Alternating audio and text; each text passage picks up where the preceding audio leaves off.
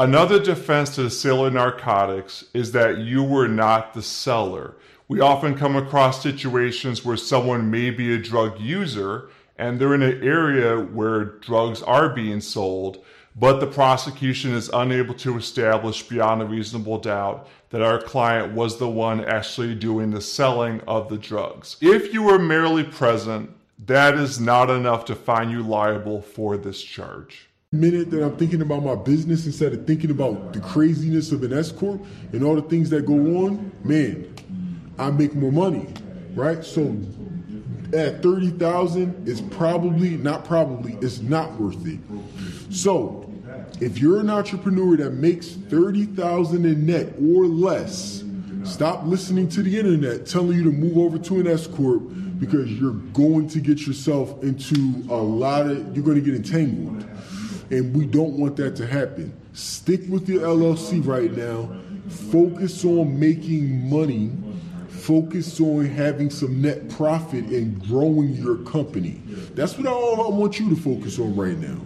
And then make sure you still hire a tax professional that can go ahead and make sure your taxes are filed each and every year, gets you the proper deductions, all that good stuff. Yes, of course.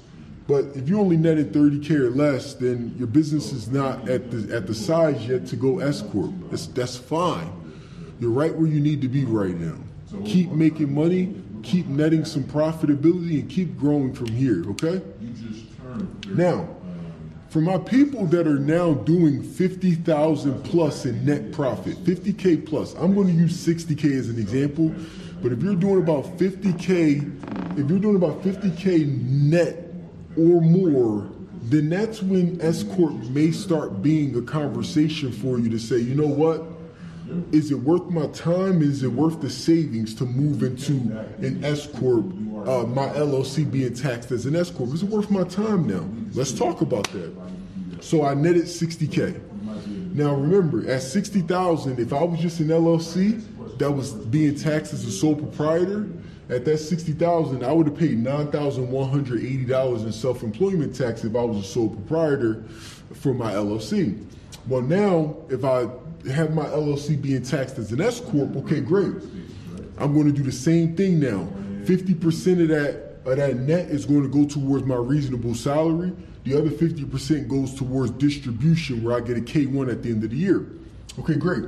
My reasonable salary is $30,000. I'm only paying 15.3% self-employment tax on the reasonable salary. I'm bypassing the 15.3 on the other $30,000, right, that I'm getting. Cool. That means that I have now a $4,590 tax savings now. $4,590 tax saving, right? Net savings. Well, now remember, on the same side, we're talking about state fees. We're talking about attorney, CPA, your time that's associated. Well, if I'm paying about $500 to $800 in state fees, and I pay about $2,000 to my CPA, let's just say in total I'm paying about $2,500 out. Well, if I'm putting $2,500 out, now you're talking about another $2,000 that's there in the savings after I'm done paying out. Well, now it may start being worth my time at that point if I got an extra $2,000 in my pocket now, which comes out to be, let's say, an extra $180 to $200 a month. That extra $180, $200 a month that I got now, I can put that towards my marketing. I could put that towards Facebook ads. I could put that towards a lot of different things. Over here, I'm not getting anything. I'm wasting my time. Over here, I'm actually getting a net savings now after I'm done hiring the proper professionals and paying my state fees, right? So that's the reason why 30K is not really for me. This is just me. It's not a breaking point for you at 30K. Once you start hitting 50, 60K, that breaking point becomes now, it becomes better at that point. It becomes worth your time. And not to mention, if you did 60K on the net, odds are you're going to continue to grow each and every year from that point. So maybe next year, 70, 80. And as you begin to make more net, now at that point, you'll start to see more savings. And it becomes even more of your time that more savings now, which now you can put into your pocket. That's ultimately the goal. So, the entire point of this video here is that as an entrepreneur, you have to make the right decisions for your business, okay? You got to make the right decisions. Don't take my word for it. Again, don't take my word. I'm giving you just my experience, and with having a tax franchise and having a lot of tax professionals that are around me every single day, CPAs and etc., and even with my experience, you got to do what's best for you, and you got to make sure you get the right people on your team that are going to give you the right information. Please do not go on Instagram, do not go on YouTube and just say, hey, this guy, John, said get an S Corp because it saves money on taxes, and John he doesn't even understand your business. He don't know how much profit that you make. He don't know where you currently are in your business. He don't know your responsibility level, your organization level. If he or she don't know none of that, you shouldn't be taking advice from that person. Sit down with somebody first that's going to understand the business, understand your numbers, and crunch them to figure out if it's worth your time. Dang, this ain't the first time you thought of that, huh? Kind of just flowed out. Like you've been on this for a minute. It's what I'm on. So 5 years from now, I'll have one of the leading softwares when it comes to financial literacy and credit education. I love it. Do you specifically target black people? No. No? That's just people who relate to me the most right now. Gotcha. They like that swag. Yeah. Okay, got you. Well, I want to say thank you, man, and please let the people know how they can get in touch with you. At him500 on Instagram. So follow me on Instagram at him500. That's the easiest way to contact me. Stay in touch. I shoot DMs back. You get voice memos. You might get a video. Just real connected with everybody. DMs is always close to empty, to where I keep them open. So you reply to all your DMs? For the most part, yes. I did it for a while, and then I got so backed up. And now I can't catch up. So you know what? I'm just gonna sit down this week and I'm gonna go through it's probably like 1,000. Just delete all of those and start fresh. And then stay on top of it. And who would have thought of that? That's crazy. Like this has been something that's been bothering me for like 3 months now. Yeah. He's like, oh, delete them, start over. Thank you. Yeah, because you're going to check them. They've been unread for 2 weeks. The message doesn't even matter anymore. Delete the story. It's story replies, and you'll get a whole bunch of likes, and delete it, restart over. That is so amazing. First, okay, thank you. All right, appreciate you just gave me a me. bar. You just gave me a bar. That was worth the price of admission. All right, cool. I want you to leave us with something that the people can take with them and hold on to for the rest of this year, for the rest of next year. Just leave us with a closing note. With a closing note, Before you get there, give me a formula. I like your formulas. You have like the way you teach. Okay. Give me a formula and then we'll close. A formula. I'm gonna give you guys a formula on something that everybody needs, and that's how to clean your credit. That's one of the things I don't believe in charging for myself. I believe in, if I get on the platform, the relationships I've been able to build with people like you, that I should be able to give our community that for free. So I tell people this is that the reason why you can't get a lot of the negative items removed from your credit report is because there's a company called SageStream. There's a company called LexisNexis. There's a company called CoreLogics. There's a company called ARS, and there's a company called Innovis. Those are secondary data furnishing companies. Those companies house the information that verifies the negative information on your credit report that helps match the collection agencies' information, your foreclosures, your repossessions. They match that information with your secondary data furnishing companies. If you opt out and suppress these 5 furnishing companies, it will enhance your deletions by 60%. When you do a dispute method, you have to understand as well is that only way you can remove a negative item if it's inaccurate or if it's unverifiable. We cause inaccuracies by removing unverifiable by removing the secondary data furnishers. That causes it to be unverifiable because this is where they verify your data. So we opt out of those.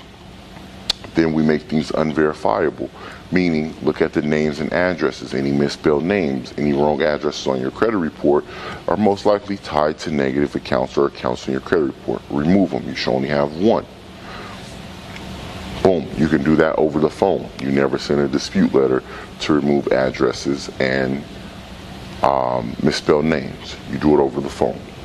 Now you've caused inaccuracies and you help make things inaccurate and help cause the negative items to be unverifiable just by opting out and suppressing those. So now when you do a dispute, I tell people use a 609 letter, find a template, make it sound like it's personal. Don't just use it cut and paste. Take some of the words out, make it sound personal, make it sound like it's coming from first person. You're talking to the credit bureau. Then what do? You send your disputes in. That's one way to get negative items removed. Biggest bar is most people don't know there's a company called Consumer Financial Protection Bureau, CFPB.gov. That's the government regulation site that governs the credit bureaus. The credit bureaus are private companies. So TransUnion, Experian, and Equifax are privately owned. Well, CFPB controls them. Well, if you don't want to if you go through and you suppress the secondary agencies and you make things unverifiable and inaccurate, and it comes back and the company says, oh, that.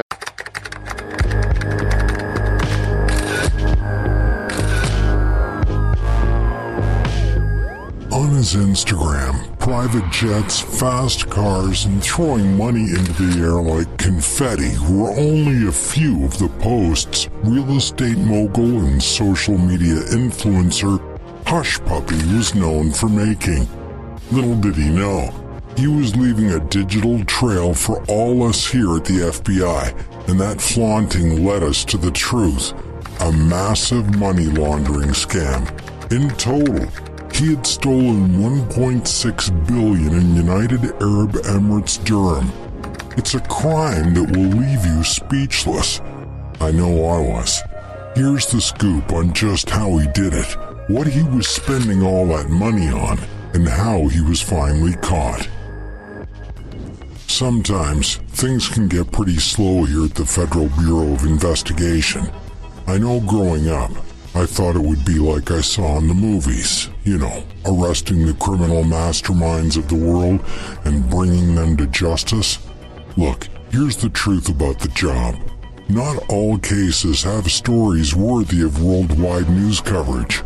Spoiler alert, many times this line of work is a 9 to 5 like any other, with a lot of paperwork. But sometimes there's a case that's so out of this world that we feel we've earned our $66,000 per year salary. Hushpuppi was one such case. Here's a bit of backstory on Hushpuppi, in case you didn't know. I know I didn't, but frankly, I'm not on Instagram all that much. His real name, Ramon Abbas. He is a social media influencer and a self-proclaimed real estate mogul from Nigeria. For what it's worth, he definitely knows how to play the social media game. Mr. Abbas has over 2.5 million followers, and at 37 years old, he has made millions of dollars. Dollars he now very publicly spends, and posts all sorts of lavish lifestyle pictures to the internet. And when I say lavish, I definitely mean it. common posts for Mr. Hushpuppi shows him standing in front of what we can only assume are private jets, going on huge shopping sprees where he is seen splurging on clothes from Gucci, Versace, and Vendi, where shirts can cost $1,000 or more. Oh, and of course, tons of photos of him in front of a multitude of super fast and super expensive cars. Some of his favorite driving machines are a $300,000 Rolls-Royce or his $200,000 Ferrari. But he also lived in an incredibly expensive and exclusive Palazzo Versace in Dubai. He even has videos online of him taking off from a helicopter right from his home on the waterfront. Basically, this man did everything he could to let people know he was rich. Very, very rich. And Hushpuppi soon learned that his talent for curating a social media following, who wouldn't want to live vicariously through this man's millionaire lifestyle, would give us here at the FBI everything we could ever need to secure his arrest. See, here's the thing about Hushpuppi. He made all of his money illegally by a scheme called money laundering. The idea behind money laundering is simple. Basically, someone will conceal the real source of their money. In Hushpuppi's case, he had stolen millions from banks, private investors, and companies by tricking them into putting money into an account that they were then using for their own purchases. When our team here at the FBI got a chance to look at the evidence we'd collected after his arrest, we found phone and email records that contained over 100,000 fraud files and over 2 million addresses that looked to be potential victims. The companies that Hushpuppi targeted spanned over 2 continents. It was a worldwide crime. He had stolen $923,000 when a paralegal at a New York law firm wired money into an account that belonged to Mr. Abbas. This paralegal had received instructions to wire the money into a certain bank account that Abbas and his team tricked them into using, and that $923,000 was meant to go to a client's real estate refinancing. It instead went to anything Mr. Abbas wanted. But that's just one instance of Abbas's manipulation. He stole $14.7 million from a foreign financial institution, having them send money into a Romanian bank account. Other evidence shows that he also used tricked victims into putting money into United States bank accounts as well. Arguably, his biggest potential scam was when he tried to steal $124 million from an English Premier League soccer club. Luckily, all we know about this attempted scam is just that. It was an attempt. To be honest, this kind of criminal activity makes us FBI agents sick to our stomachs. Last year alone, upwards of $1.7 billion were stolen by means of cyber fraud. It's an ongoing problem that just doesn't seem to go away, like a scar of guilt that won't fade with time. I'm Las Vegas criminal defense attorney Michael Becker. There is no Nevada law that prohibits the concealed carry or open carry of firearms in casinos. Even if the casino puts up a sign that says "No guns allowed," those signs carry no legal weight. However, casinos are private institutions and can make their own ground rules.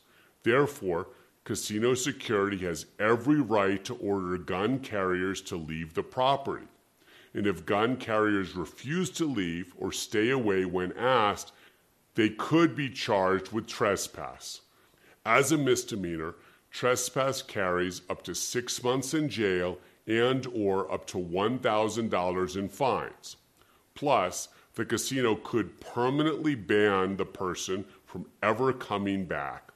Even if a casino permits guns on its premises, It is always a Category C felony in Nevada to conceal carry without a current and valid CCW permit from Nevada or a reciprocal state. The penalties include 1 to 5 years in prison and possibly up to $10,000 in fines. But CCW permit holders who simply forget to bring their permit with them face just a $25 civil fine. A lot of innocent people get accused of firearm crimes in Nevada. If you're facing criminal charges, call my legal team at 702 Defense. The experienced criminal defense attorneys at the Las Vegas Defense Group have helped thousands of people get their charges reduced or dismissed while saving their gun rights. Nobody wants to find out that they have an outstanding warrant. And we get a lot of calls from people that have gone to renew their license at the DMV, for example, and found out that they had a warrant. Maybe they were arrested. Maybe they were just told about it. Sometimes people get pulled over, and an officer may write them a citation and not actually arrest them on the warrant, but inform them that they have a warrant.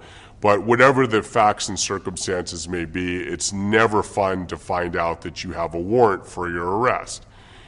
Depending on what type of warrant it is, we may be able to go into court for you and have the court quash the warrant. Quashing the warrant basically means when you appear, either personally or through counsel, the court once again has jurisdiction over you. They no longer have to utilize the warrant to arrest you and bring you before the court.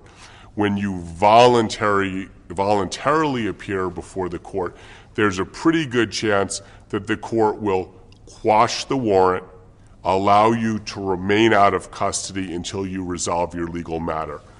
A warrant can lie for a felony charge, a misdemeanor charge, or even a traffic ticket. And it's very important to clear up your warrants because obviously nobody wants to go to jail, especially unexpectedly. So if you have a warrant, call 702 Defense. When I go out of town, I actually go to Peachy. I go in. That's all I was using. It's $750 a day. Yes. And he said, he'll just go down there, you pay the $750, leave, they go pick it up. That's what I was doing before I got my lot. And what's crazy, I was paying all this money to Peachy this whole time, not knowing that the lot that I was soon to have was right next to it. Next door. Here's the clutch, Hutch Clutch Play. So Peachy, they use a third party called Wade, W-A-Y. And I was paying half the price that Peachy charges. On Way. On Way. They be having joints for $2. That's what I was paying. $2, because this was before I knew about the airport drop. I'm like, I'm not going to be paying $36 for these parking tickets no more.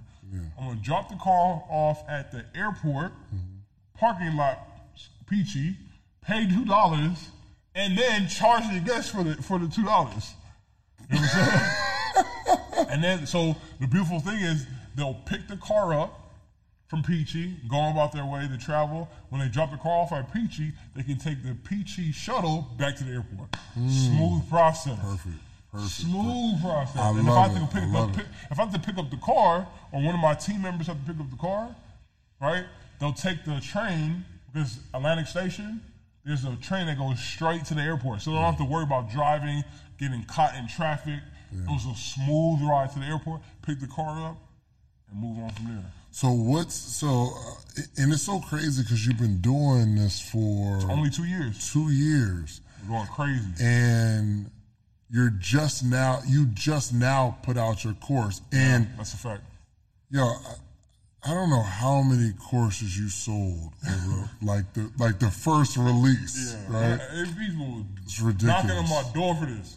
Yeah, because people been asking you for 2 years. Yes. Put me on. Yes, I've been sharing this. Yeah, and I for saw free. Right. But my boys, they was like, bro, drop the course, package this material, and drop in a course form. So I ain't gonna lie, him 500 Marcus, he was on my neck. Neo on my neck about dropping a course. Calling me, bro, you gotta drop a course. You know how he talks? Right. You gotta drop the course or we're gonna do it. I'm like, chill out. What you mean you're gonna drop the tour? All right, I'll drop it next week. Right. So I posted my Instagram, like, yo, everybody, I'm dropping this course. Here's the date. I didn't even build it out yet. I knew setting a date is gonna force me to do it. Because I'm so used to giving out the game for free, enjoying the responses, that I didn't feel right charging for it. Yeah. Right? But that I got a bar with that where if I don't charge, you know how Neo's to be talking to. If I don't charge, they're not gonna put it into action. They're not gonna respect it. You already know how that works too. So I said, cool. I'm gonna charge. See, I'm gonna test out the price.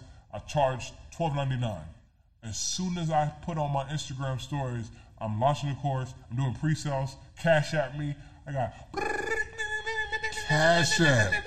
Cash App went crazy. Man, look at my Cash App right here. Where my phone at? Let me see. Cash App right now. Cash App. I'm gonna show It you wasn't no link. It wasn't no credit card. And they trust me. Most people are like, man, That's a fact. That's a fact. I believe because you built and you know, for those that know you, like you are a very credible person, very honest. Like it's not. We know that like money ain't your biggest thing. You feel me? So when you put out something, they're like, "Yo, I'm here for it. I rock with it." That's what happened, man. I got instant feedback. I didn't know that people were willing to pay for this information, but I had to stop devaluing this information. This information, if I had it, I would have saved that $2,800. I would have saved all the money I lost in the beginning stages to the point where I now just, here's the course information. If you need to know, I have it all documented here. So what's in the course? Talk to me about what's in the course. Whole process. How to buy a vehicle. The best way how to not get finessed by the salespeople. Anytime somebody goes to the dealership, you think you're gonna be there for an hour? How long do most people be in the dealership for? Forever. 4 hours, 5 hours, 6 hours. And they beat your brain until you feel like you would just wanna die. So that's when they get you in the finance room and they have you signing all these, you need warranty? It's just gonna be an extra $20 on your monthly payment. Just sign here. Man, just give me the keys, man. Get them out of here. It prevents that in that section. I teach how to figure out what business model you want. Do you want to be an owner in this business, meaning you cash out a car or finance a car under your name? Or do you want to be a broker where you're a middleman between the cars? Meaning you don't have to get the car yourself. David, his Range Rover, somebody wants a Range Rover, I'm in the middle and say, yo, you need a Range Rover? David got it for you. He charges $200 a day. You can pay him directly and run me my $50 so letting you know about that booking. That's a broker. You're the middleman. Yo, let me ask you this, because a guy sent me a DM. A guy sent me I think I made a post about it. And a guy, he sent me a DM about his car. On this episode of The Lawyer You Know, we talk about how to go from being a lawyer to a judge.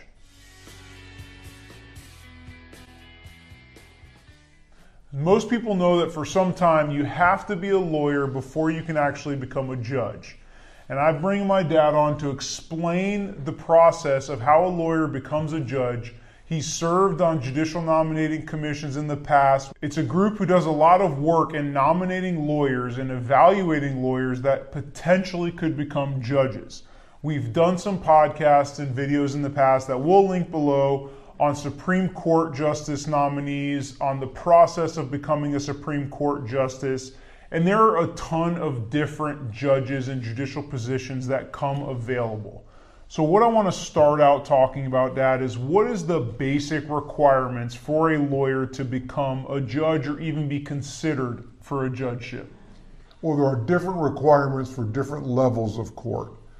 We've got 4 levels of court in Florida. We have the Supreme Court, we have district courts of appeal, we have circuit courts, we have county courts. For the Supreme Court, the district courts of appeals, it's 10 years as a lawyer, For county courts and circuit courts, it's 5 years of a lawyer. Of course, they have to be members of the Florida Bar. And they have to live, right, and they have to live within the area that they're applying for a judgeship. So if it's a Pinellas County judge, they have to live in Pinellas County. If it's a Pinellas County position that's open, a Right. judgeship that's open. Okay, so you have to be a lawyer for at least 5 years for those lower level state courts, and you have to be a lawyer for at least 10 years for the upper level ones. Correct. Okay, anything else, or is it just how long you've been a lawyer, basically, Just how long you've been a lawyer. to be eligible? Right. Now, there are exceptions.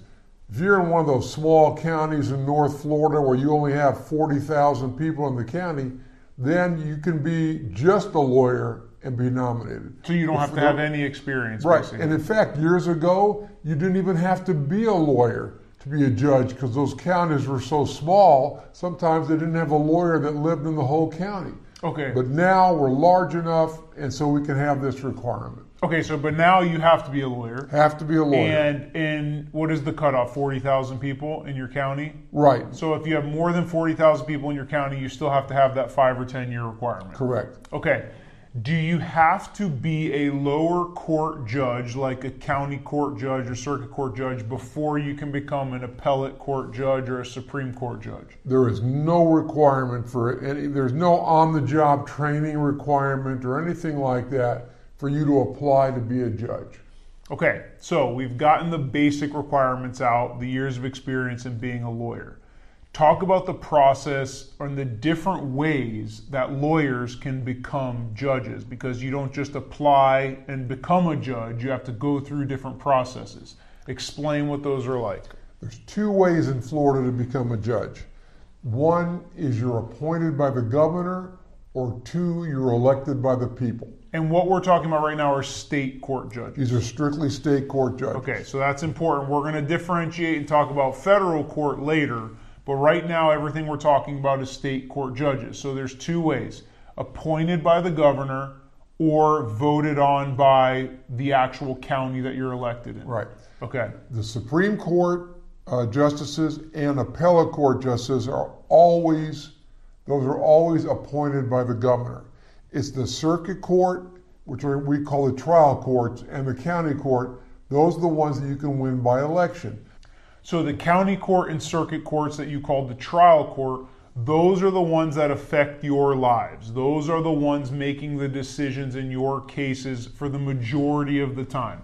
They're the ones in criminal court and civil court that if you file a lawsuit or if you get arrested, your case is going to come before one of those judges that is usually elected by the local county that they're going to represent. So you have a voice, you have an opportunity to vote for local judges. And again, shameless plug, but also for extra explanation, we explain the entire voting process for judges and go through the local judges that get voted on in our county on this podcast that we're going to link in the comments below.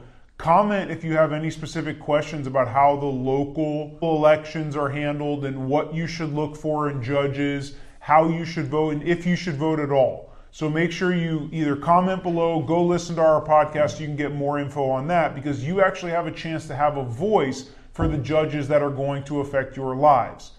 So there are also some situations where judges are appointed to those local positions, whether it's a county court judge or circuit court judge. Why does that happen? And talk a little bit about how long these judges are in office. Well, judges or not are in office, I guess, but on the bench. Well, they're elected for 6 years, and they have to run again every 6 years.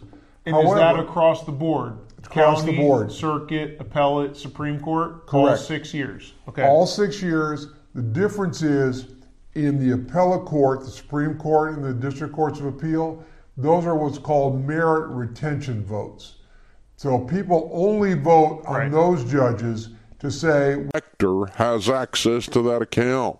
You're going to get yourself in a mess. We run into it all the time, helping people work through these things. So doing all of that, then you work your debt snowball and work your way back through the inactive accounts, and you clear them off by in writing, settle it, in writing, settle it, in writing, settle it, in writing, settle it, and then you're clear. in most of the time, 25 cents on the dollar, 10 cents on the dollar of what they say you owe is going to sound more like about what you originally owed or a little bit less, depending on who you're dealing with, what kind of debt it was, and all that kind of thing. But they'll settle with you if you offer them cash now. I will send you money this instant on this debit card, this prepaid debit card off to the side, or this checking account off to the side, or I'll send you a cashier's check overnight and pay the FedEx charges, but do not let them in your account. You'll get messed up and messed over. Hey guys, thanks for watching. If you enjoyed this video, click the subscribe button to get the latest content and check out these other great clips from the show.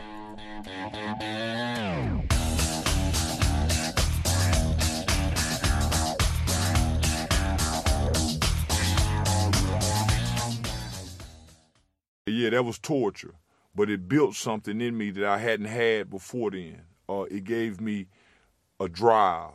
It gave me a commitment that I had never discovered in myself as a 21-year-old.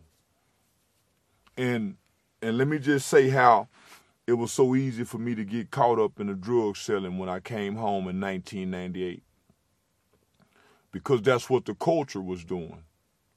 When I came home in 1998, Master P had just dropped an album called Ghetto Dope. Ghetto Dope. Me crack like this. And it taught you how to cook crack from step 1 to step 10. So when I came home after being gone from 91 to 98, and I come back and I look into the black community, everybody's selling dope. The dope man image is what the girls want. It's what the preachers like. Everybody like the dope man image. So everybody's selling dope. They rapping about it. So, man, I just get in line with the culture. I get in line with the culture because the culture almost made it like it was logical to sell dope over working because the rewards were so great, right? So many black children of our culture followed that bullshit, nigga, hustling, selling dope. Me crack like this. So we went from that to trapping to now drilling and killing. So the culture reshaped me after all the good that TYC had done. My culture reshaped me in the pimping and the drug dealing. I went back to robbing, nigga snatching purses, all that shit, nigga, because that's what the culture was doing. A Category E felony in Nevada would include possession of narcotics, a second-time charge for peeping, solicitation of a minor for prostitution, or recruitment into a criminal gang. Most Category E felonies would result initially in a sentence of probation, but they could also result in a prison sentence of up to 4 years in the state prison. For record seal on a Category E felony, you are eligible to seek a record seal 7 years after completion of your sentence.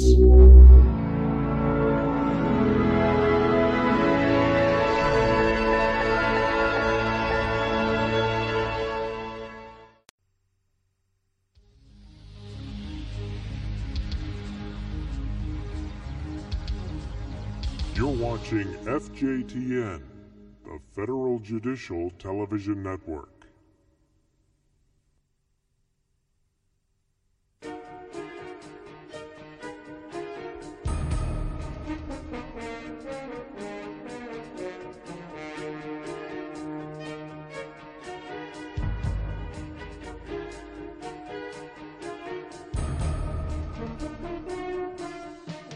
Live from Washington, D.C., the Federal Judicial Center and the U.S. Sentencing Commission present Sentencing and Guidelines, Basic Application.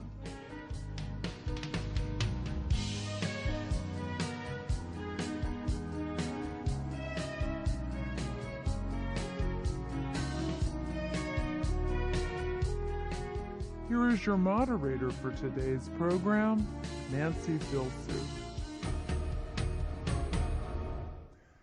Hello. As you just heard, I'm Nancy Filsuf, and I'm a Senior Education Specialist for the Federal Judicial Center. Welcome to this afternoon's broadcast on Sentencing and Guidelines Basic Application. This is actually a third in the series of broadcasts on sentencing and guidelines that has been presented by the Federal Judicial Center in partnership with the United States Sentencing Commission. Let me tell you a little bit about this broadcast. We're going to be broadcasting for approximately 2 hours, and at that midpoint, we'll probably have a 5-minute break. Now, let me tell you more about the broadcast. What we're going to do is a major portion of the broadcast, we are going to be showing a videotape of a training program that the United States Sentencing Commission presented in Clearwater, Florida, not too long ago on basic applications. So what we have done is we have divided this tape into 4 segments. And in between the segments, we have experts from the Sentencing Commission that we will introduce to you in a few minutes. And they will provide commentary on the segments, and also they will answer your questions that you will be faxing in during the program broadcast. I'll give you the fax number in just a few minutes. Also, I want to show you that we have some information that you can find about the broadcast on the Federal Judicial Center DCN website. And there's a lot of very good information about the Sentencing Commission in here, so I really urge you to get this information if you haven't already done so. Also in this packet, you will notice that we have provided for your convenience a fax form that you can use when you are faxing in your questions to us. Now, before I forget, let me give you the fax number. It's 1-800-488-0397. Also, this program has been approved for Continuing Legal Education Credit, or CLE, and you can find out how to apply for this credit also by going to the Federal Judicial Center DCN website. I believe I'm finished with my announcements. What I'd like to do is to introduce to you my colleagues from the Sentencing Commission. First of all, we have Rusty Burrows, who's the principal advisor in the commission, and we also have Rachel Pierce, who is an education and sentencing practice specialist. And both are from the Office of the Education and Sentencing Practice. Well, Rusty and Rachel, welcome to the program. I'm so glad you're here today. Thank you so much, Nancy.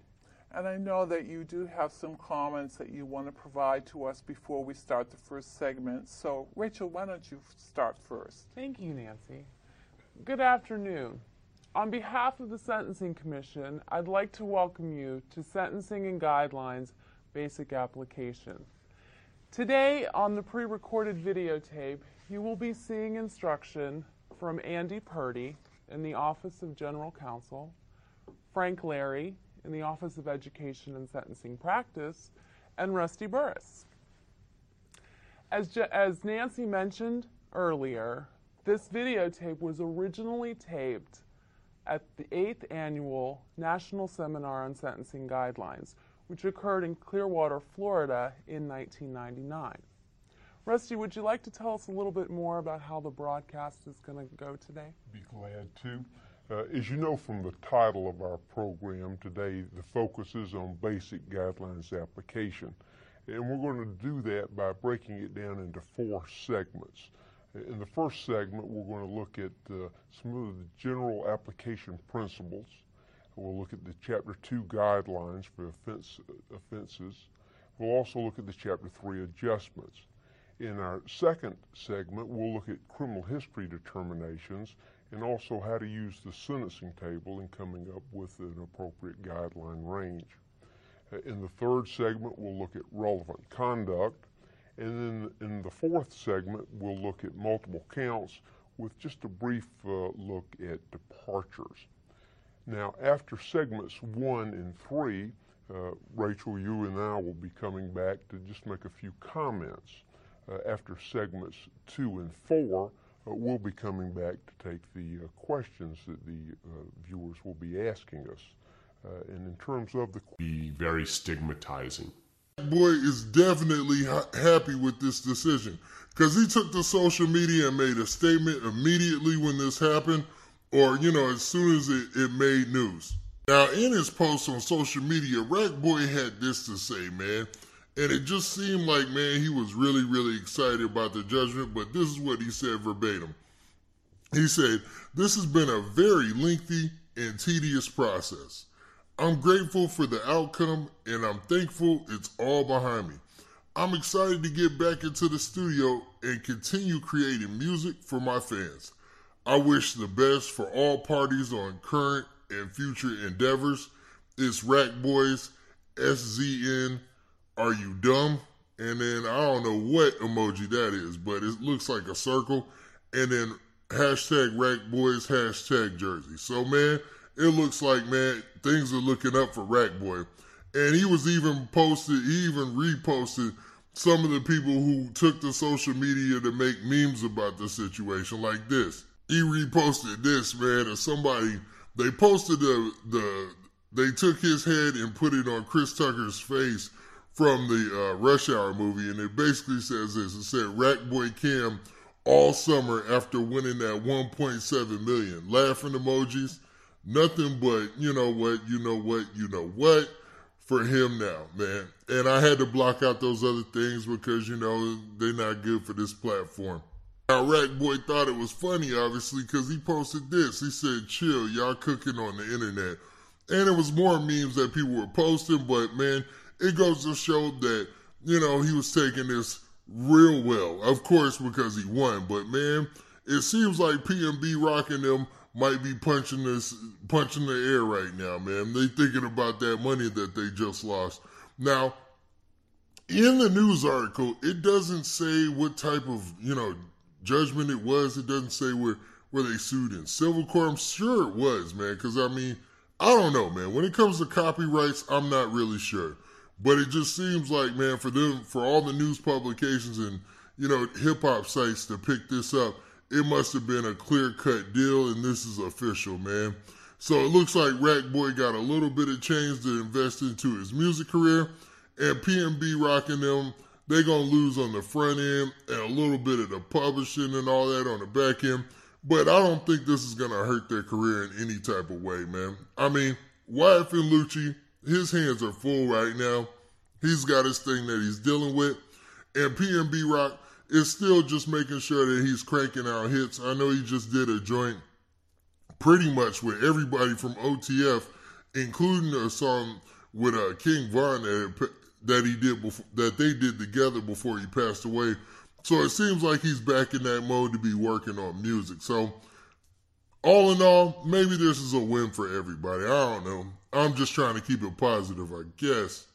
But what do you guys think, man? Do you think that taking this hit to your pocket for YFN Lucci and PNB Rock specifically is one of the worst things that can happen in the music business? I'll tell you this, man. After looking at a whole bunch of stories, this is a common occurrence. This happens all the time. People pay money to get things right. The other person gets a little piece of the song. Things move on. So, I mean, this might not be the worst thing in the world, but is this just another negative notch on YFN Lucci's belt with everything that he's got going on right now?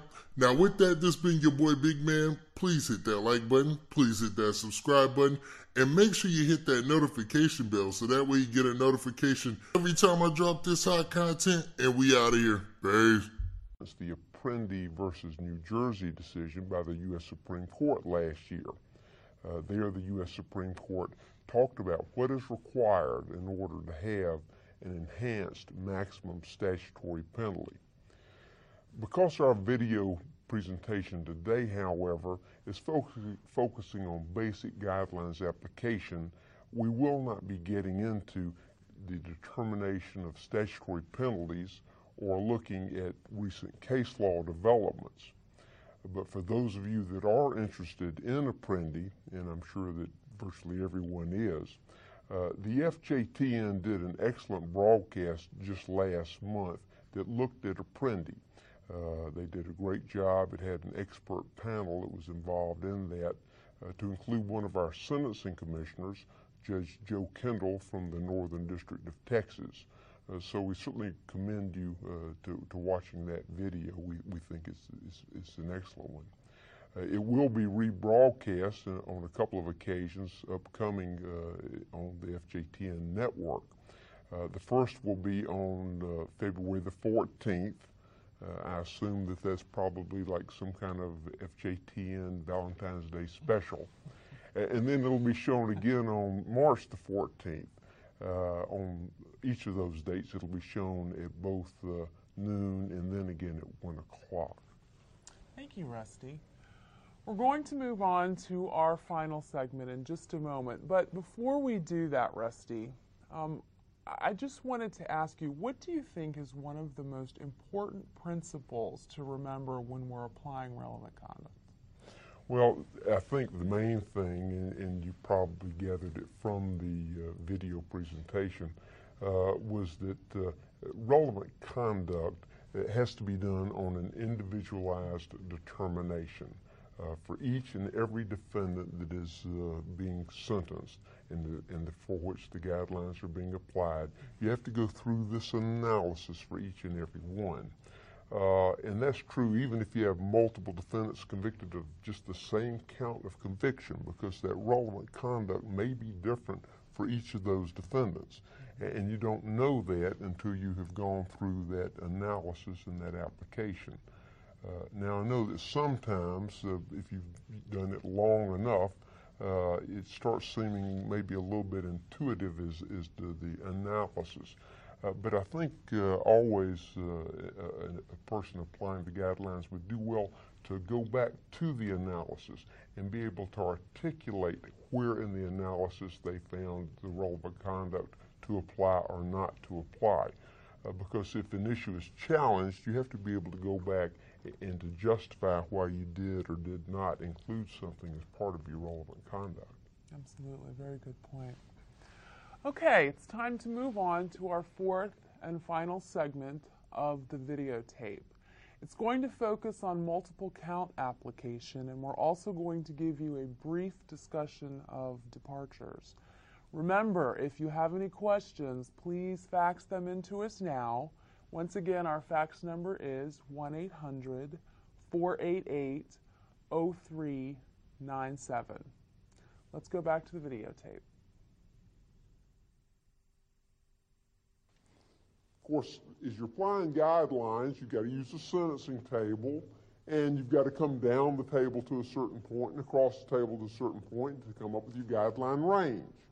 And with multiple counts, of course, one of the practical aspects of it is, hey, well, if I got multiple counts, what point do I use going down the table? If I got multiple counts, do I have multiple points? You know, how do I got to have one place that I come down so I can go across from that place to go out to find this one range. And the rationale for the multiple count rules, one is to determine the single offense level. By using these rules, you will be able to find that one point coming down the table that connects with that one point going across the table that gives you this one guideline range for your multiple counts of conviction. The Commission in the multiple count rules is trying to keep from double counting, from punishing a defendant twice. The conduct really has already been punished under one of the counts of conviction. We don't want to double punish. Also to provide incremental punishment. If someone, say, comes into court convicted of multiple offenses, oftentimes people will get multiple punishments for multiple offenses, but typically it isn't equal amounts of punishment. A guy convicted of 5 robberies probably doesn't get the length of time under 9 guideline sentencing, 5 times the time that the guy who committed the 1 robbery. Rather, it's more of an incremental increase. And our guidelines work to give incremental increases. Yeah, you'll get more time for 5 robberies than for 1, but you're not going to get 5 times the amount. You're going to get a little bit more for each of the additional, what we call harms. And to limit prosecutorial impact. If the guidelines said, oh, every time you get a count of conviction, we're going to add so much more offense levels or so much more time or whatever, prosecutors say, well, in this case, I can charge 20 counts of embezzlement. In this other case, I'll just charge 1 count of embezzlement. And boy, we came out with a whole lot different sentence here just based on purely the way I decided to charge this conduct. And the commission has tried to limit that somewhat in these multiple count rules. Now, the commission said, we know that when you have multiple counts of conviction, you have multiple violations of law. It's one and the same. You violated the law multiple times, so there are multiple counts of conviction. But you don't always have... Alright, so this just happened. Look, so Lil Mosey has reportedly been charged with second-degree rape stemming from an alleged incident that took place in January. According to TMZ, the Washington native is currently wanted by local police after he failed to appear for a court hearing on Wednesday, April 21st. This all started after a woman accused Lil Mosey of sexually assaulting her at a cabin. As the story goes, she and a girlfriend went to the undisclosed location to meet up with Mosey and wound up indulging in White Claws and champagne. Although one of the alleged victims initially consented to having sex with a 19-year-old rapper in a vehicle, she eventually blacked out. A short time later, she alleges Mosey got on top of her and piled her legs apart so he could have sex with her again. The woman recalled having pain in her leg muscles when Mosey was pushing her legs. Once she came to, she says another man was forcing himself on her. In the affidavit, the woman says that she suffered injuries, including bruising on her arm, neck, and inner knee. She also claims that she got a message from one of the people at the party that said Mosey and another guy were talking about training 2 girls. If convicted, Lil Mosey could face up to life in prison. But yeah, what do you guys think? Did Mosey really do it? Did he not do it? Let us know your thoughts in the comment section below. Hit that subscribe button and notification button to stay up to date on all of our new videos. And as always, make sure to keep it all the way locked to hiphopdx.com. And what did people do? They flooded 6ix9ine's post with the statement, I want that 6ix9ine without Tekashi. Talk about trolls, man. I mean, why they brought that man back up, I have no idea. I think he was attempting to fade into obscurity, but Doja was like, there's no fading in obscurity here, sir. Come on back onto the stage so we could make jokes about you or whatever. You know what I'm saying? Anyway, if you noticed, we've been dropping stories sporadically here and there involving Jay-Z, right? And in all of the stories, Jay-Z never responds, which in my opinion is a boss move, right? And it goes to show you, if the man was a complete idiot, right? Which we know he ain't. But if he was, the less he says, the better. We view it as, he's above all that. The psychology of that. You see what I'm saying? Some of y'all think this is a hip hop gossip site or, YouTube, whatever, right? But, bruh, this is a psych class. You see what I'm saying? Anyway, Funkmaster Flex has provided his input as to why Jay-Z never says anything on social media. But keep in mind, this is what Funk says that Jay-Z says. I'm not saying he's lying. I mean, we get a lot of reputable information from Funkmaster Flex. Anyway, he stated that he had a private conversation with Jay-Z, and then he gave us the details about the convo.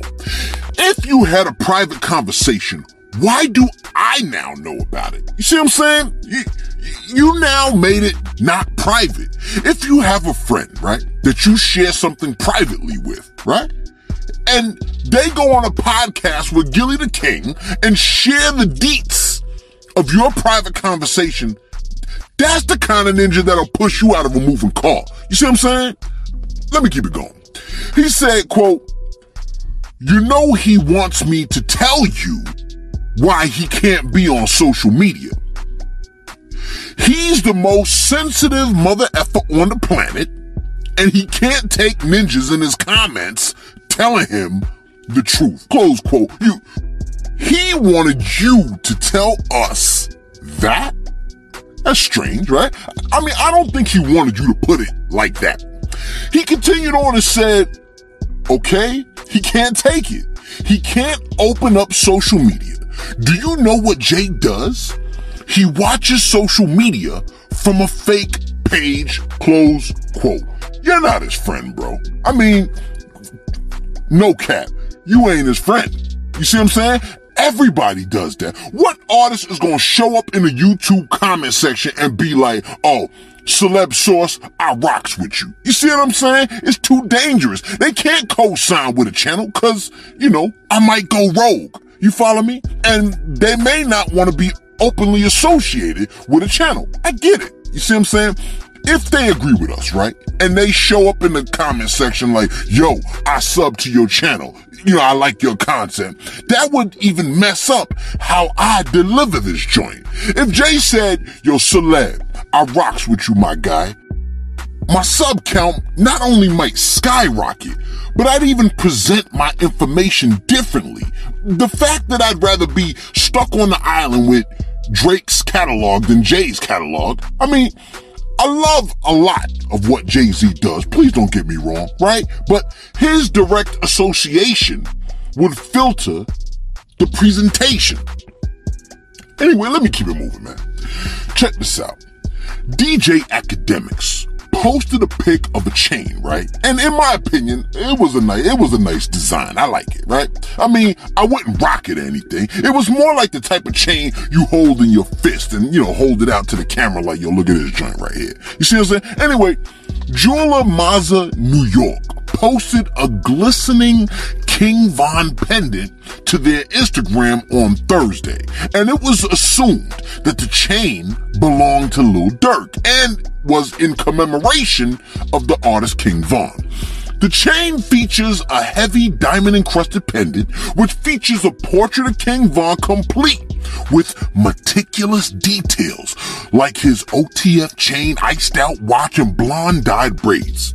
Well, Lil Durk posted a message concerning the chain and stated, "That's not my weak-ass chain," close quote, prompting Mazza of New York, the maker of the chain, to scurry onto the stage and make a statement saying, I took the Von design down out of respect for the situation. I posted the design I completed a while back to actually show love to Durk.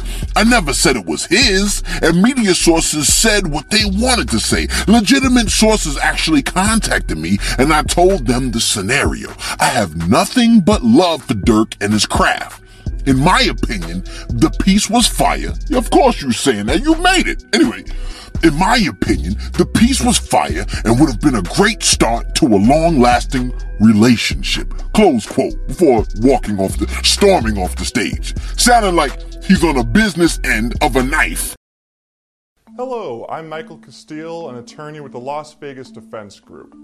Other than the crime of murder, in Nevada, sexual assault is the most serious offense you can face in this state. If you are convicted, in addition to facing a lifelong prison term, you're also required to register for life as a sex offender. Even if eventually you are paroled, it may be difficult to land a job with this on your record. In Nevada, the legal definition of sexual assault, otherwise known as rape, is when a person subjects another person to penetration sexually against the will of the victim or under conditions in which the perpetrator knows or should know the victim is mentally or physically incapable of resisting. In short, it's illegal for you to have sex with someone against a person's will, or when you know or should have known the person lacked the capacity to say no or to understand what was happening. In some cases, where someone unlawfully touches another person in a sexual manner that falls short of sexual assault, such as groping, for example, he or she might be charged with the lesser Nevada crime of open and gross lewdness. In Nevada, even though rape is one of the most serious crimes you can be accused of, it also lends itself to several effective defenses. The following are some of the strategies a defense lawyer may employ in Nevada sexual assault cases. Number one, false accusations. Judges and prosecutors know that innocent people can be falsely accused of rape, whether it's out of anger, jealousy, revenge, a way to win child custody, or just an honest misunderstanding. If your attorney can raise a reasonable doubt by showing that someone may have falsely accused you, your sexual assault case should be dismissed. Number 2, lack of proof. Unless there was a video recording of the incident, sexual assault can be extremely difficult to prove because it often comes down to a case of he says, she says. As long as the state cannot show guilt beyond a reasonable doubt, sexual assault charges should be dropped. And finally, number 3, consent. Rape is forcing someone to have sex against their will, or when they're too incapacitated to resist. Therefore, if your attorney can show that the victim gave his or her consent to have sex, the Nevada sexual assault charges cannot stand.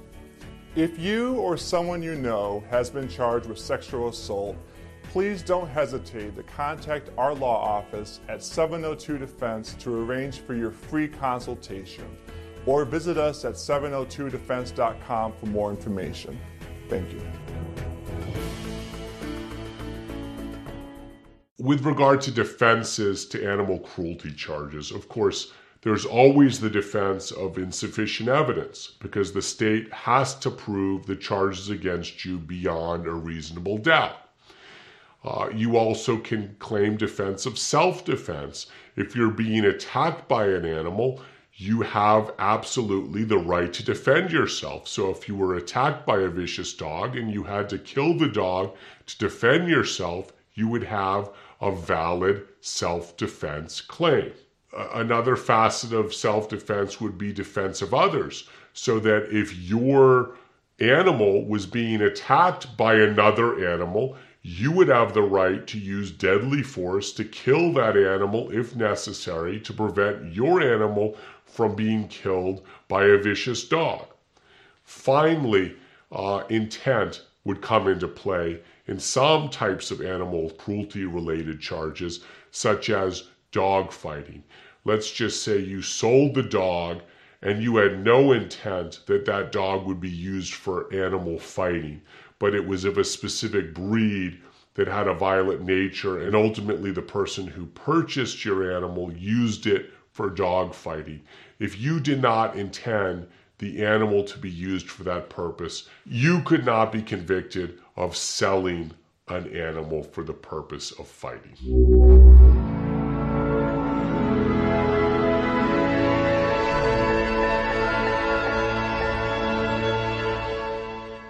NRS section 0.060 is an enhancement having to do with substantial bodily harm, and it can increase the penalties for a number of crimes such as assault with a deadly weapon, battery, stalking.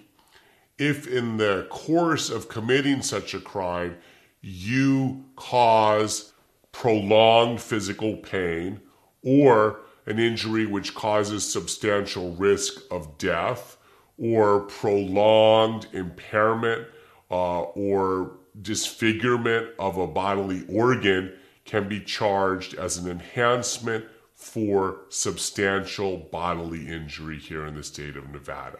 Substantial bodily harm does not include any type of financial harm or loss.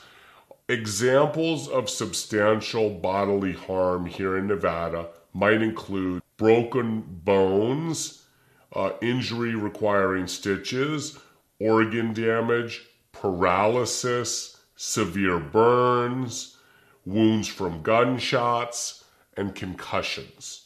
There is case law which may define what type of injury would be upheld as constituting substantial bodily harm, but that would be a jury question for jurors to decide. It may be in defending someone where there's an enhancement for substantial bodily harm. You might have a battle of the experts where the defense side would hire doctors to argue whether or not there was disfigurement or whether it was prolonged physical injury. from a medical standpoint. But again, a jury would ultimately decide through rendering a verdict that would give definition to what they deem to be substantial bodily harm.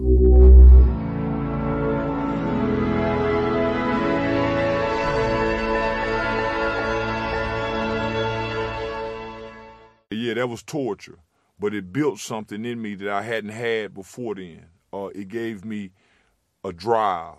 It gave me a commitment that I had never discovered in myself as a 21-year-old.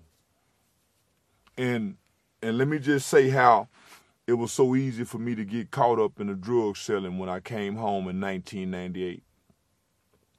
Because that's what the culture was doing. When I came home in 1998, Master P had just dropped an album called Ghetto Dope. Ghetto Dope. Me crack like this. And it taught you how to cook crack from step 1 to step 10. So when I came home after being gone from 91 to 98 and I come back and I look into the black community, everybody's selling dope. The dope man image is what the girls want. It's what the preachers like. Everybody like the dope man image. So everybody's selling dope. They rapping about it. So, man, I just get in line with the culture. I get in line with the culture because the culture almost made it like it was logical to sell dope over working because the rewards were so great, right? So many black children of our culture followed that bullshit, nigga, hustling, selling dope.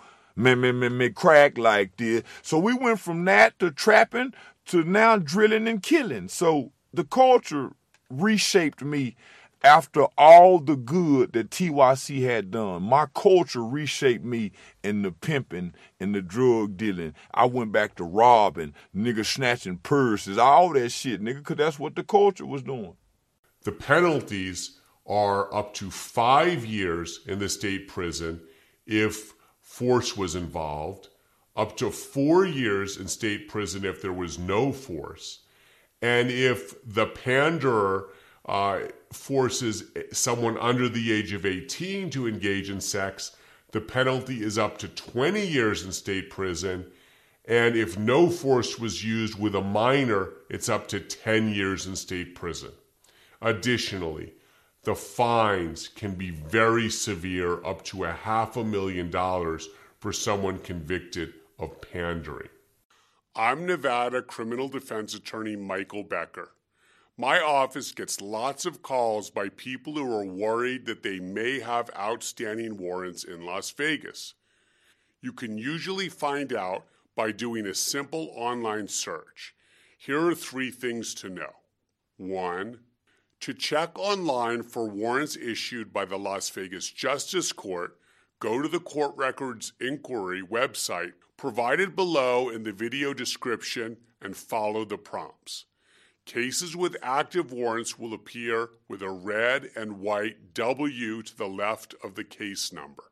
2, to check online for warrants issued by the Las Vegas Municipal Court, go to the Marshall Warrant Search website provided below in the video description and enter the person's name and social security number. 3, you can also check warrant status by phone. For information on warrants issued by the Las Vegas Justice Court, call 702-671-3201. For information on warrants issued by the Las Vegas Municipal Court, call 702-229-6201.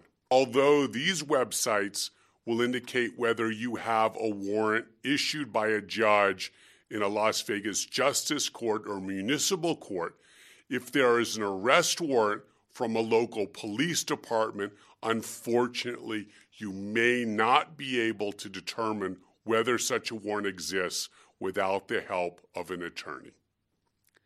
If you or a loved one is facing criminal charges in Nevada, call my legal team at 702-DEFENSE for a free consultation. The attorneys of the Las Vegas Defense Group are here to fight for the best resolution possible in your case. There are some misconceptions about conspiracy. Some people think that in order to prove a conspiracy, that 2 or more people have to be charged. That's not the case in the state of Nevada. In Nevada, one person can be charged with a conspiracy as long as 2 or more people were involved.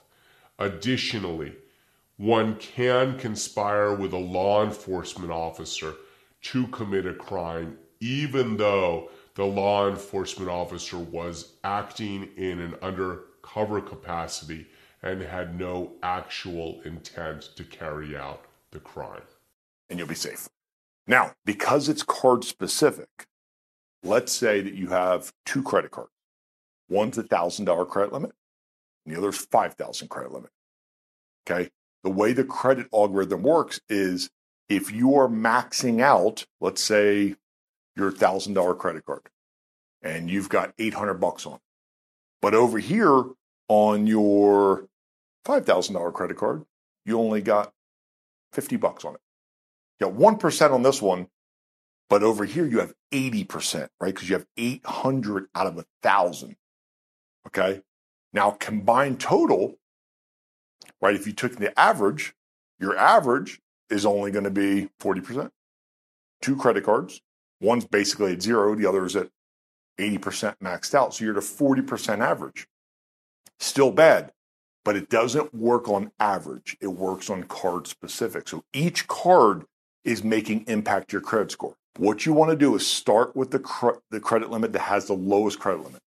Okay, so as you're writing down the statement dates, right, your card, Capital One, Discover, Barclays, whatever your credit cards are, and you have your statement date next to each one of them, okay, also write down your balance right in that next line. What is the balance? What do you owe on each one of those? And then what you're going to do is you're going to start with the lowest credit limit. This is called a snowball effect. This is how you get momentum. Making that first payment, bringing it down to 2%. Remember, I talked about 2% utilization. So let's say we've got 3 credit cards, right? We've got that 1,000, we got a 5,000, we got a 10,000. You're going to start with the 1,000. You owe $800 on that card. You're at 80% utilization. Your only focus is to get that credit card down to 2%. You need to get it down to $20. That is your only goal. And trust me, when this happens, if you time it, because you remember, you're making your payment before the statement date. So when that card reports, it's going to immediately raise your credit score dramatically. So even if you're average, you're looking at Credit Karma, you're like, my average is 28% utilization because you have multiple credit cards and it's spread between. It is making impact per card, not the average.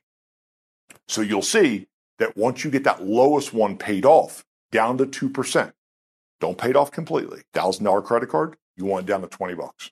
Okay? That's what I want you to focus on, getting it down to 2%. Once you get momentum, you get that thing paid off, down to 2%, move up to the $5,000 card. Get that down to 2%. And then move up to the $10,000 card. Move that down to 2%. And then you're going to see your score is going to dramatically increase. Right? Payment history is 35%. The biggest contributor to your credit score is going to be your payment history. Now, what does payment history mean? Payment history means you guys paying your bills on time. Okay? A credit card, a car, a house, a loan is not going to be late until it becomes day 31. So if your due date, for example, is the 7th of the month, okay, you don't make your payment till the 10th. It's not going to go in your credit report. Okay, just because your payment was due on the 7th and you made the payment on the 10th, now you may have a $30 late payment, but it's not going to report until the following 8th of the month. So your payment's due on the 7th, and you're like, man, I didn't, whatever happened, boom, boom, boom, and you don't pay it till the 30th, 23 days later, still not going to go in your credit report. It's only going to report 31 days late. When you're 31 days after the payment due date, that's when it hits the credit report. Okay, and that's what you want to avoid.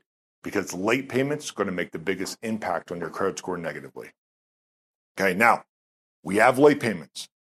Okay, if you're looking at the high impact and you're like, okay, Mike, I'm looking at my high impact and I've got my payment history is at 97% and my utilization's at 80%. Okay, and I've got 3 derogatories.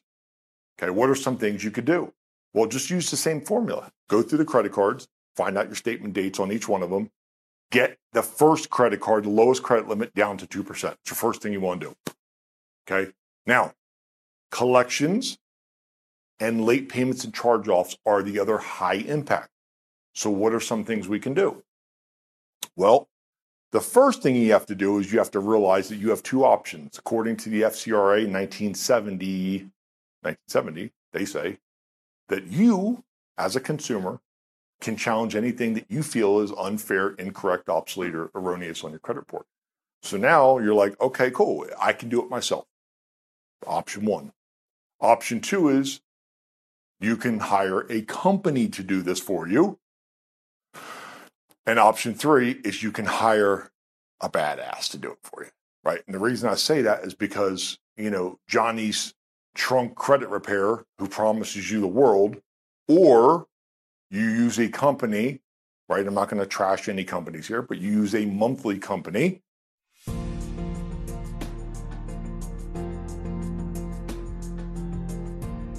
Commonly prosecuted crime by the U.S. government, mail fraud, right?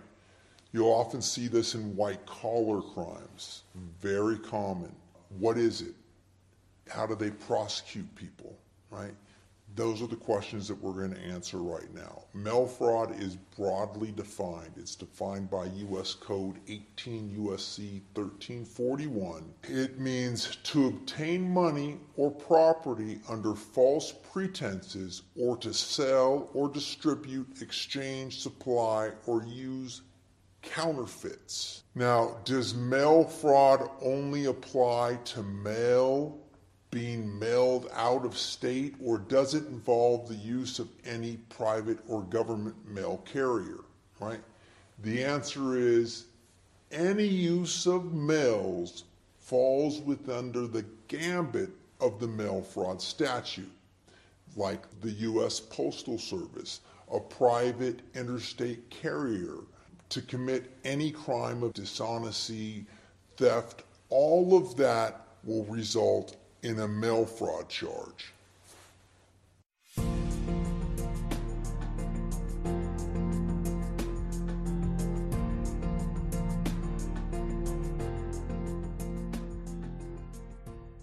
Oh, okay. You got me? That makes sense. Wow, that's deep. Okay. That's the So can part. I do it? You gonna put me on?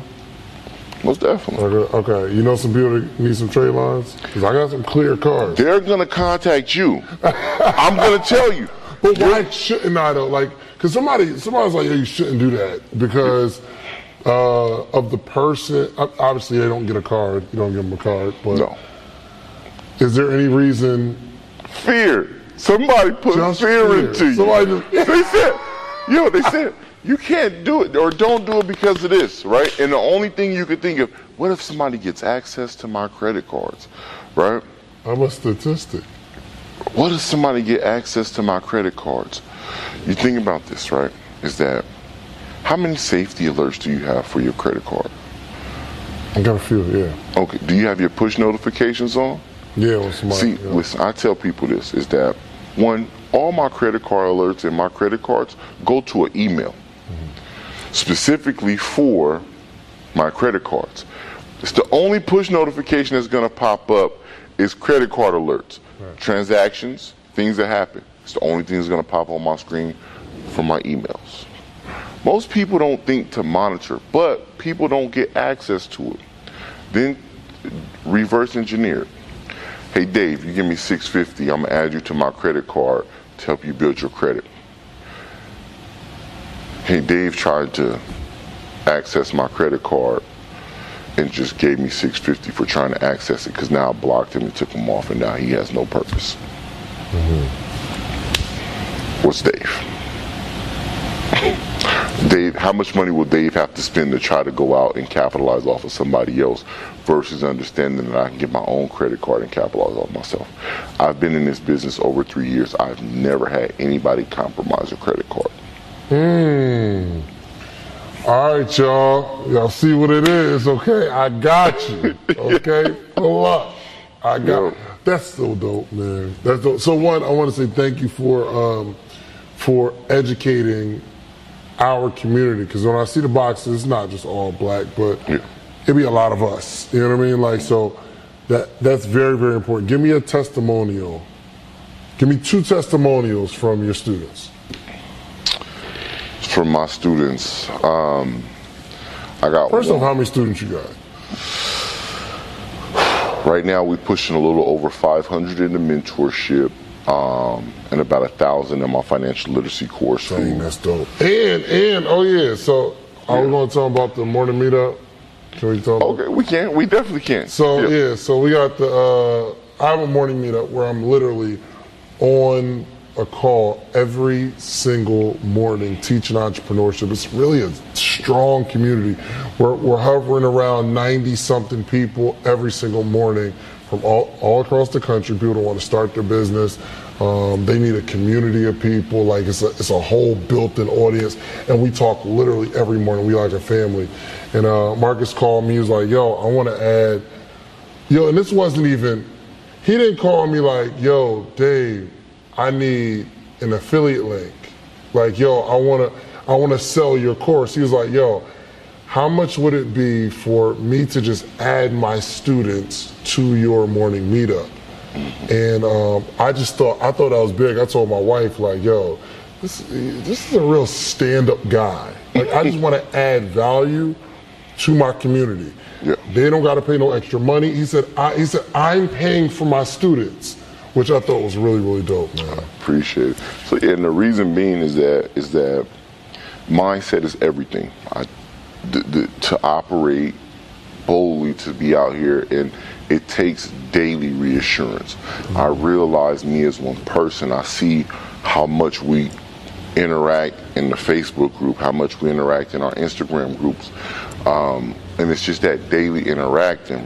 So when I see what you do with Sleepless Nights, I go, it's amazing to have somebody that's willing to wake up every morning and give an hour of time, that reassurance to get your day started. For sure. Get that day started, keep it on your mind, and it keeps us motivated to go out and execute, right? Go out and kill something. If you want to be successful, I'm going to tell you now, you got to kill something every day. And as brutal as it sounds, you have to do it every day. You don't get days off. I don't care what day it is. I don't care if it's a holiday. I don't care. You have to execute and win that day. And I delivered a message and I went live and I talked about that. And they went crazy. And I go, listen, you got to kill something every day. And I go, man, my man David Shands kills something every day. Every day he wakes up and kills a call for his people to motivate them to go out and kill something every day. I want to add, I don't want to do that for my community. I want to add somebody who already does it naturally, so that way that gets added to my community as something that's already in you that goes out and kills. You already do it. That's awesome. I don't want to duplicate what somebody else does. No. Let's add and bring it together. Collaboration over competition. Pimping and weapon possession. It was also noted that an alleged witness to the prosecution that agreed to testify against Chief Keef mysteriously went missing before the upcoming trial. Mr. Chief, do you have anything to do with that? The Chief's next arrest happened on April 8th, 2017 in Miami Beach, Florida. Police claim that while Chief Keef was driving in a green Lamborghini, his passenger got out in the middle of traffic and started talking to the car behind theirs. Cops saw the commotion and thought they saw an exchange being made between the two suspects. This led to the police pulling over Chief Keef and ultimately discovering marijuana in one of the vehicles. Keef was charged with a DUI and was booked into jail moments later. During his sentencing, the cops revealed that they had found 8 different drugs in the chief's system at the time of his arrest, all of which included morphine, codeine, promethazine, THC, hydrocodone, norcodeine, dihydrocodeine, and hydromorphone. Sosa eventually avoided jail and a guilty plea, but was sentenced to 6 months probation and 50 hours of community service. The final charge was reckless driving. And last but not least, we have the chief's final arrest in South Dakota. In June of 2017, Chief Keef was arrested after airport security found marijuana edibles and blunts in his bag. During his hearing the following Friday, Chief Keef pled no contest to possession of a controlled substance, a Class 5 felony that is punishable with up to 5 years in prison. He was later released on bond, but was required to come back to South Dakota for his trial. His trial was almost 2 years later, on April 26, 2019, and the outcome was all in his favor.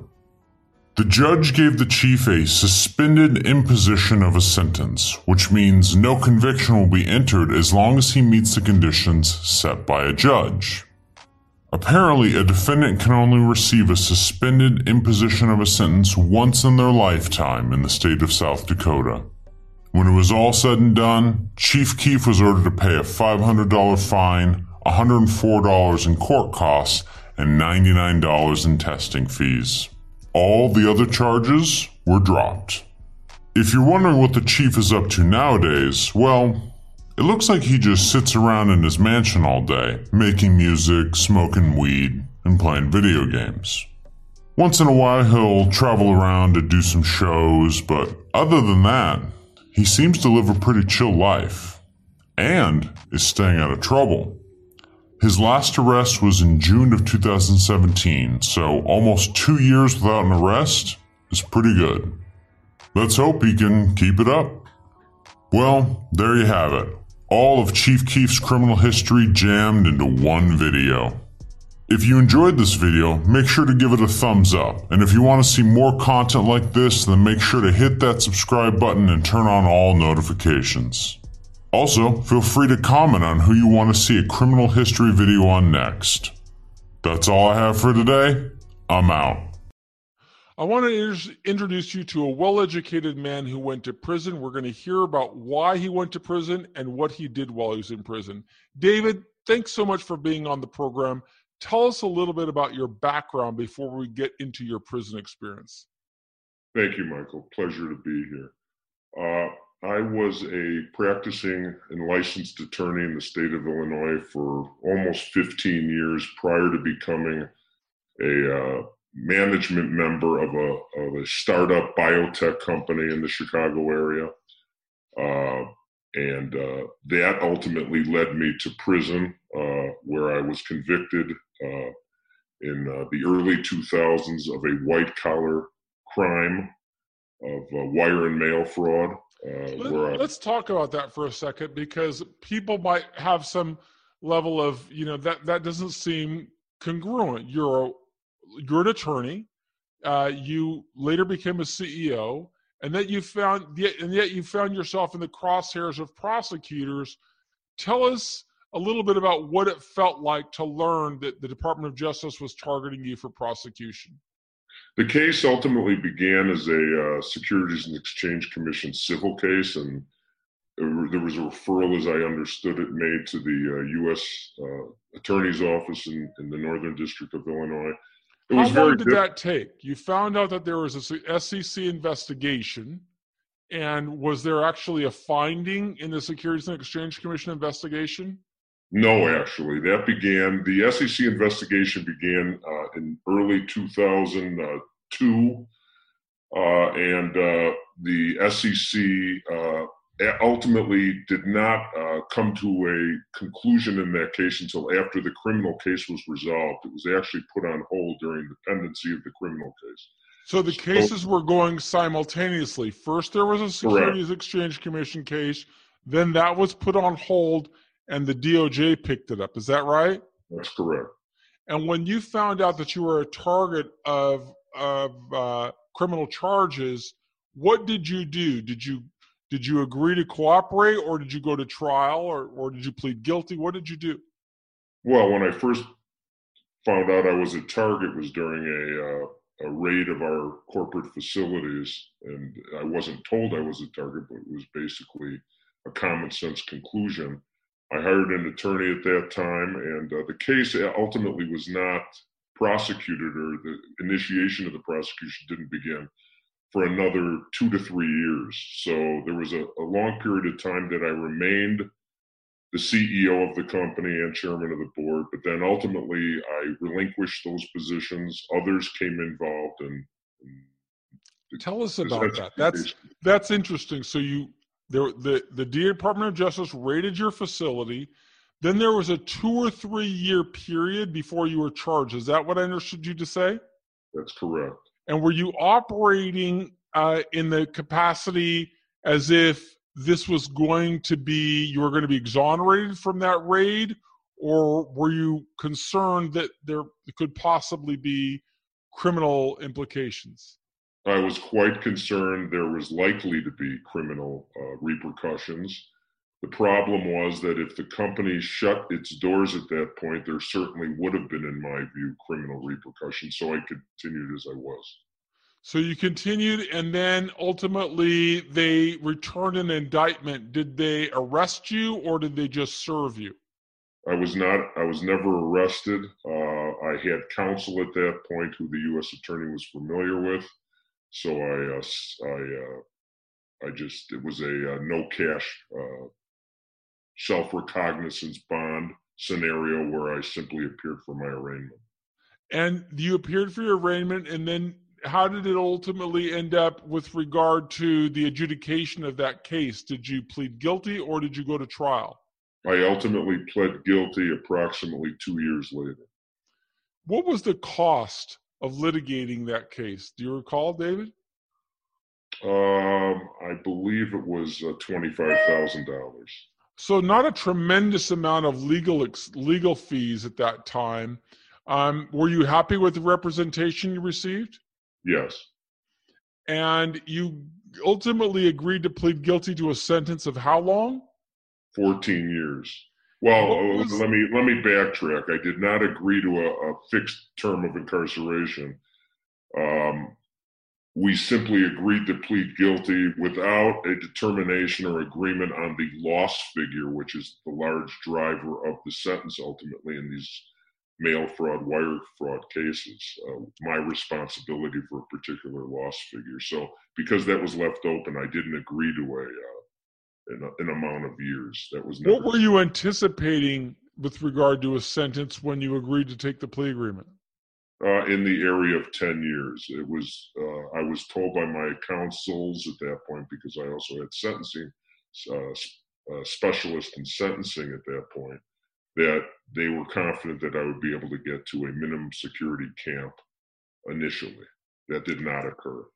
So you thought that you would get 10 years. Had you not accepted? Under NRS section 574.070, it is illegal to run, train, sell, or watch an animal fight. For dog fighting, it's a Category D felony with a penalty of up to 4 years for a first-time offense if you're running a dog fight. For a second-time offense, you're looking at up to 5 years in state prison and a $10,000 fine.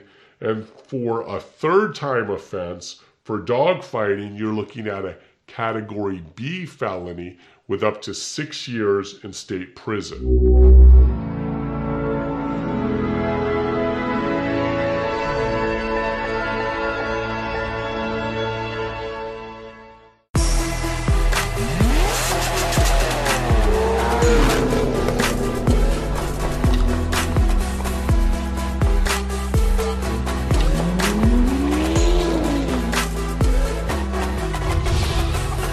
All right, guys, welcome to The Credit Game. This is the first and only channel that comes to you every single day, Monday through Friday, and sometimes on Saturday, to give you the knowledge you need. If it's your first time on the channel, please do me a favor. It helps out tremendously. I know I asked you guys to do this, but hit that subscribe button. I don't know what side it's on. It's on one of these sides. The subscribe button really helps.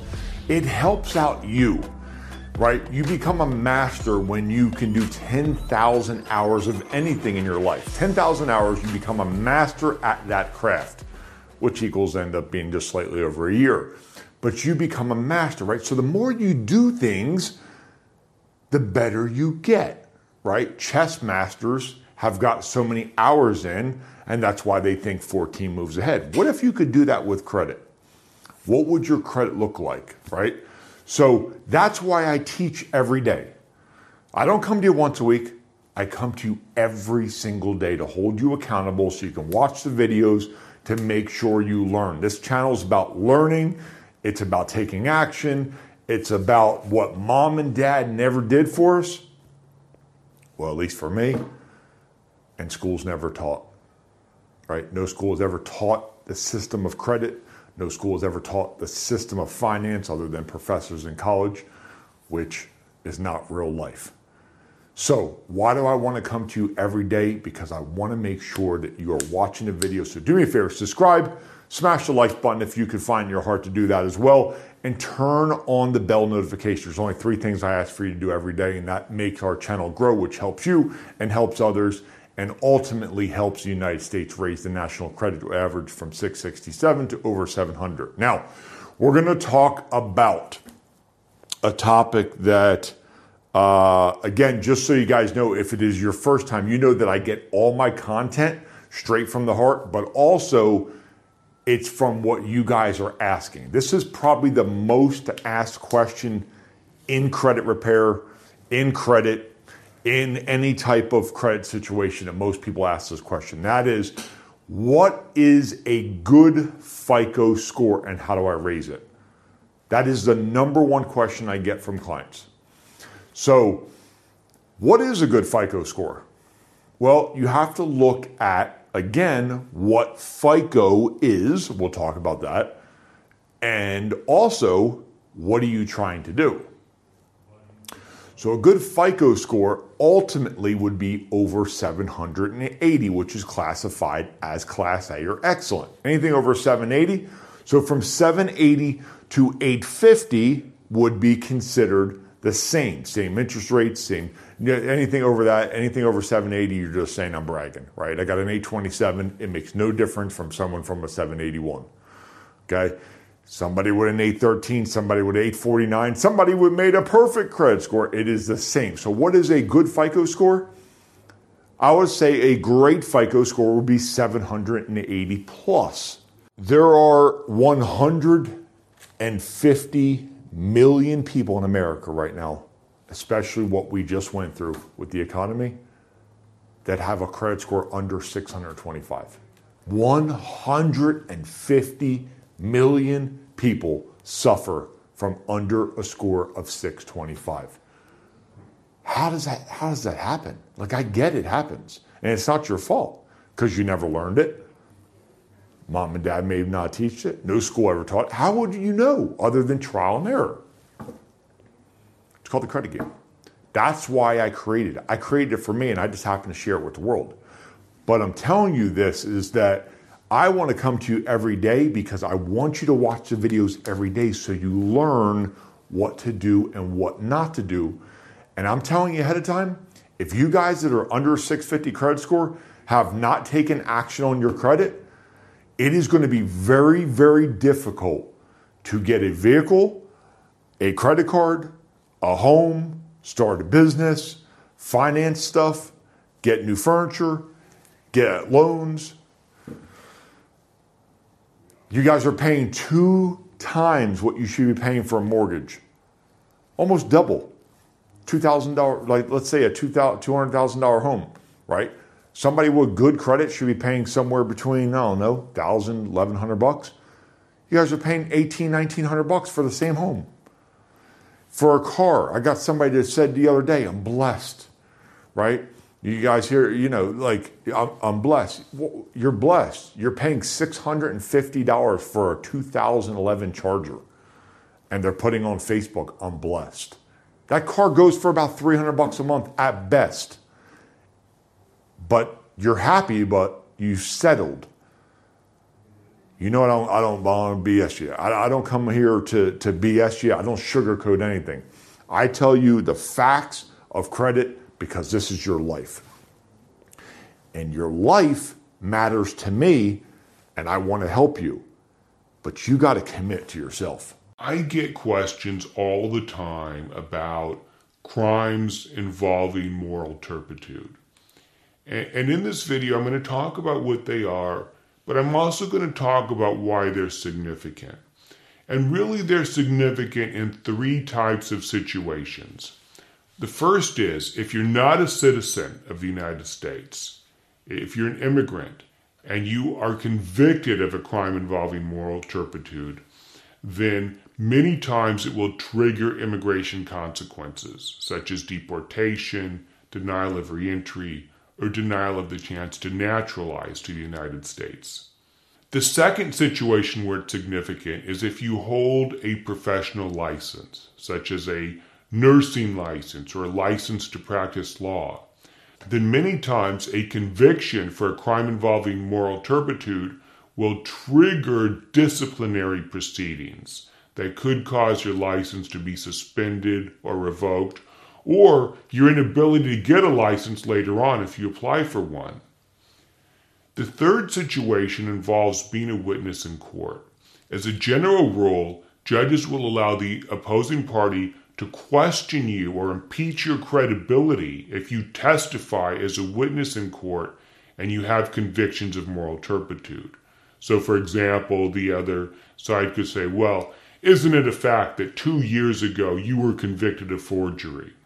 Now, as for the definition itself of crimes involving moral turpitude, it's somewhat murky. But generally speaking, these are crimes that involve dishonesty or fraud. Examples would include burglary, child abuse, criminal threats, perjury, robbery, felony hit and run. They almost always involve a deliberate criminal intent to do wrong. To the extent that you are charged with a crime involving moral turpitude, and you're in one of these situations where it could really affect you, that is, you're not a citizen of the United States, you hold a professional license, you plan to get a professional license, or you plan to testify in court someday, then you want to do everything you can to fight the case and either get it dismissed or at least get it reduced to a lesser offense that is not a crime of moral turpitude. We've had a lot of experience and a lot of success helping clients do just that. Questions, you want to give them some further insight? Sure, Rusty. We would like to focus our questions today on questions that pertain to basic guideline application. However, if you have faxed in a question that we don't get to on our broadcast today, please feel free to call us on our helpline, which operates Monday through Friday from 8:30 a.m. to 5 p.m. The number for that is 202-502-4545. Let's go ahead and get started with the videotape and Frank Larry. Before we get started, just wanted to make a couple of points about resources, at the Sentencing Commission, about some of the things that you can have access to. Now, I know the probation officers know a lot about our helpline. We operate a helpline at the Sentencing Commission Monday through Friday from 8:30 to 5 o'clock Eastern Standard Time. And I can tell you, if you call us, we'll do as much as we can to answer your questions. The other resource I'm going to point out is our website, www.ussc.gov. On our website, we have a training and education section where we put up a lot of training materials, a lot of training documents. We do our best to keep it current. And we're always looking for ideas, too, about our website. I know a lot of you out there are internet savvy, in which case, please, you can call me because I'm sort of overseeing our guideline and education section on the internet, but it's turned into a very popular spot for people to go to for information.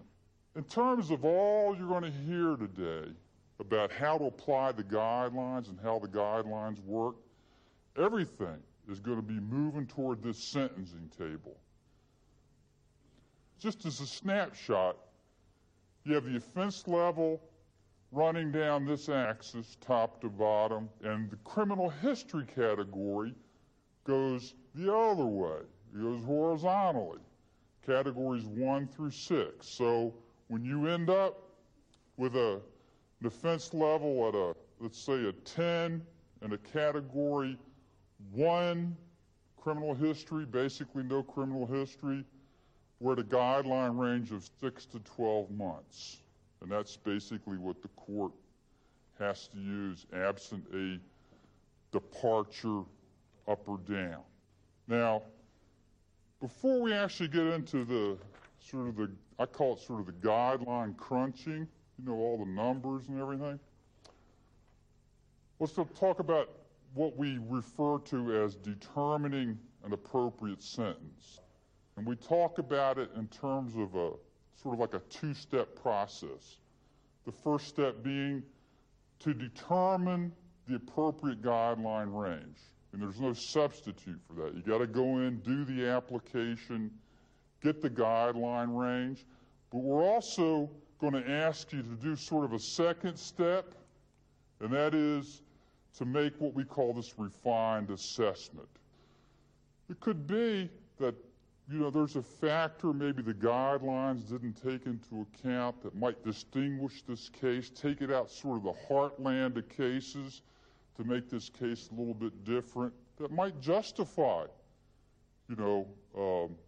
a downward departure or possibly an upward departure. But we're asking you to sort of stand back, and so that an appropriate sentence may be a sentence within the guideline range, or it may be a departure, because departures are part of the guideline system.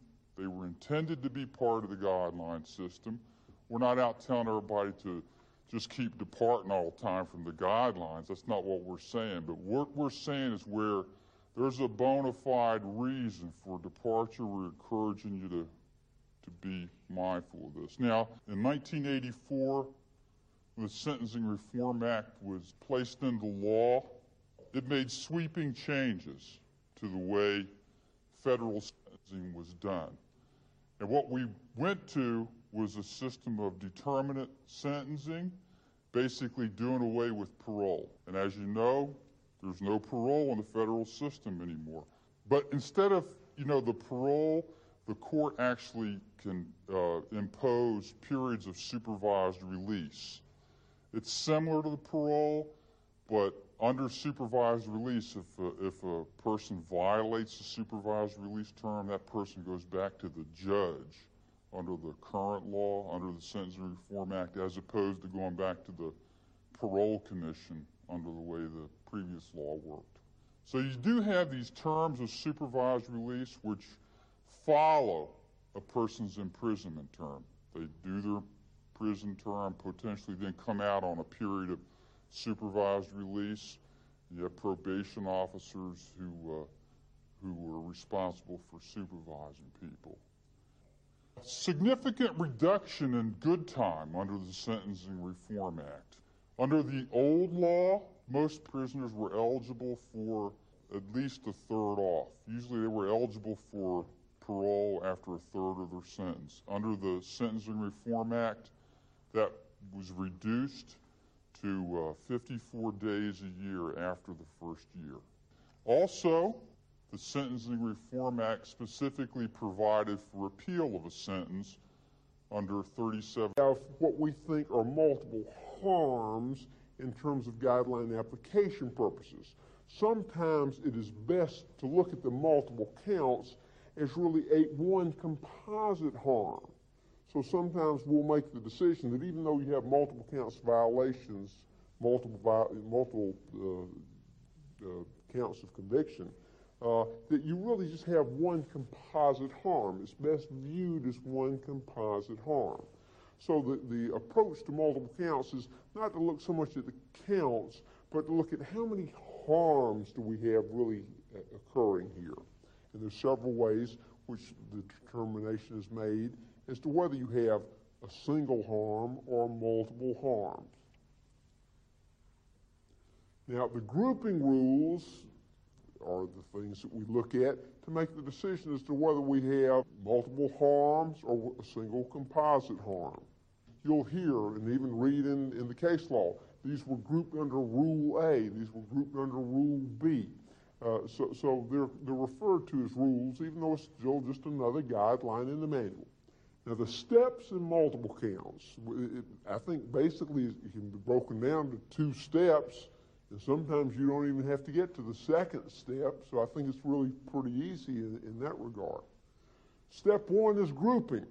Grouping leads us to the determination as to whether we have one composite harm, even though we got multiple counts of conviction, one composite harm, or whether we have multiple harms. First, you see grouping counts under Rule D, because we think that's the easiest rule to group under. And if you don't group them under Rule D, how about Rules A, B, or C? Do they work toward grouping? And we'll go through this process. If you have made the determination that you have more than one harm, then just like the 5 robberies where we say, well, we're going to give some additional punishment, but we're not going to give 5 times the punishment that we would have for one robbery. The process the commission sends you through is called incremental increases in punishment. We refer to it as sort of a unit process where you have to assign what are called units. We'll talk about that. And then these units will translate into additional offense levels. The additional offense levels representing this increase in punishment for these multiple harms. So we got the 2 steps, and let me explain what the first step is, the process of grouping. If counts are grouped together, basically we're going to treat them as one composite harm. Obviously in the alphabet, D comes after A, B, and C. But we have not found anything that somehow upsets the application of the guidelines when you get to the multiple count section to use Rule D first before you Rules A, B, or C. The reason we suggest grouping under Rule D first, if the counts can be grouped under Rule D, is that more counts than any other type of count are going to fall under this type of rule. And that rule says that if counts use the same or similar guidelines, I got 50 counts of drug trafficking. They use the same guideline. Each count uses the 2D1.1 drug trafficking guideline.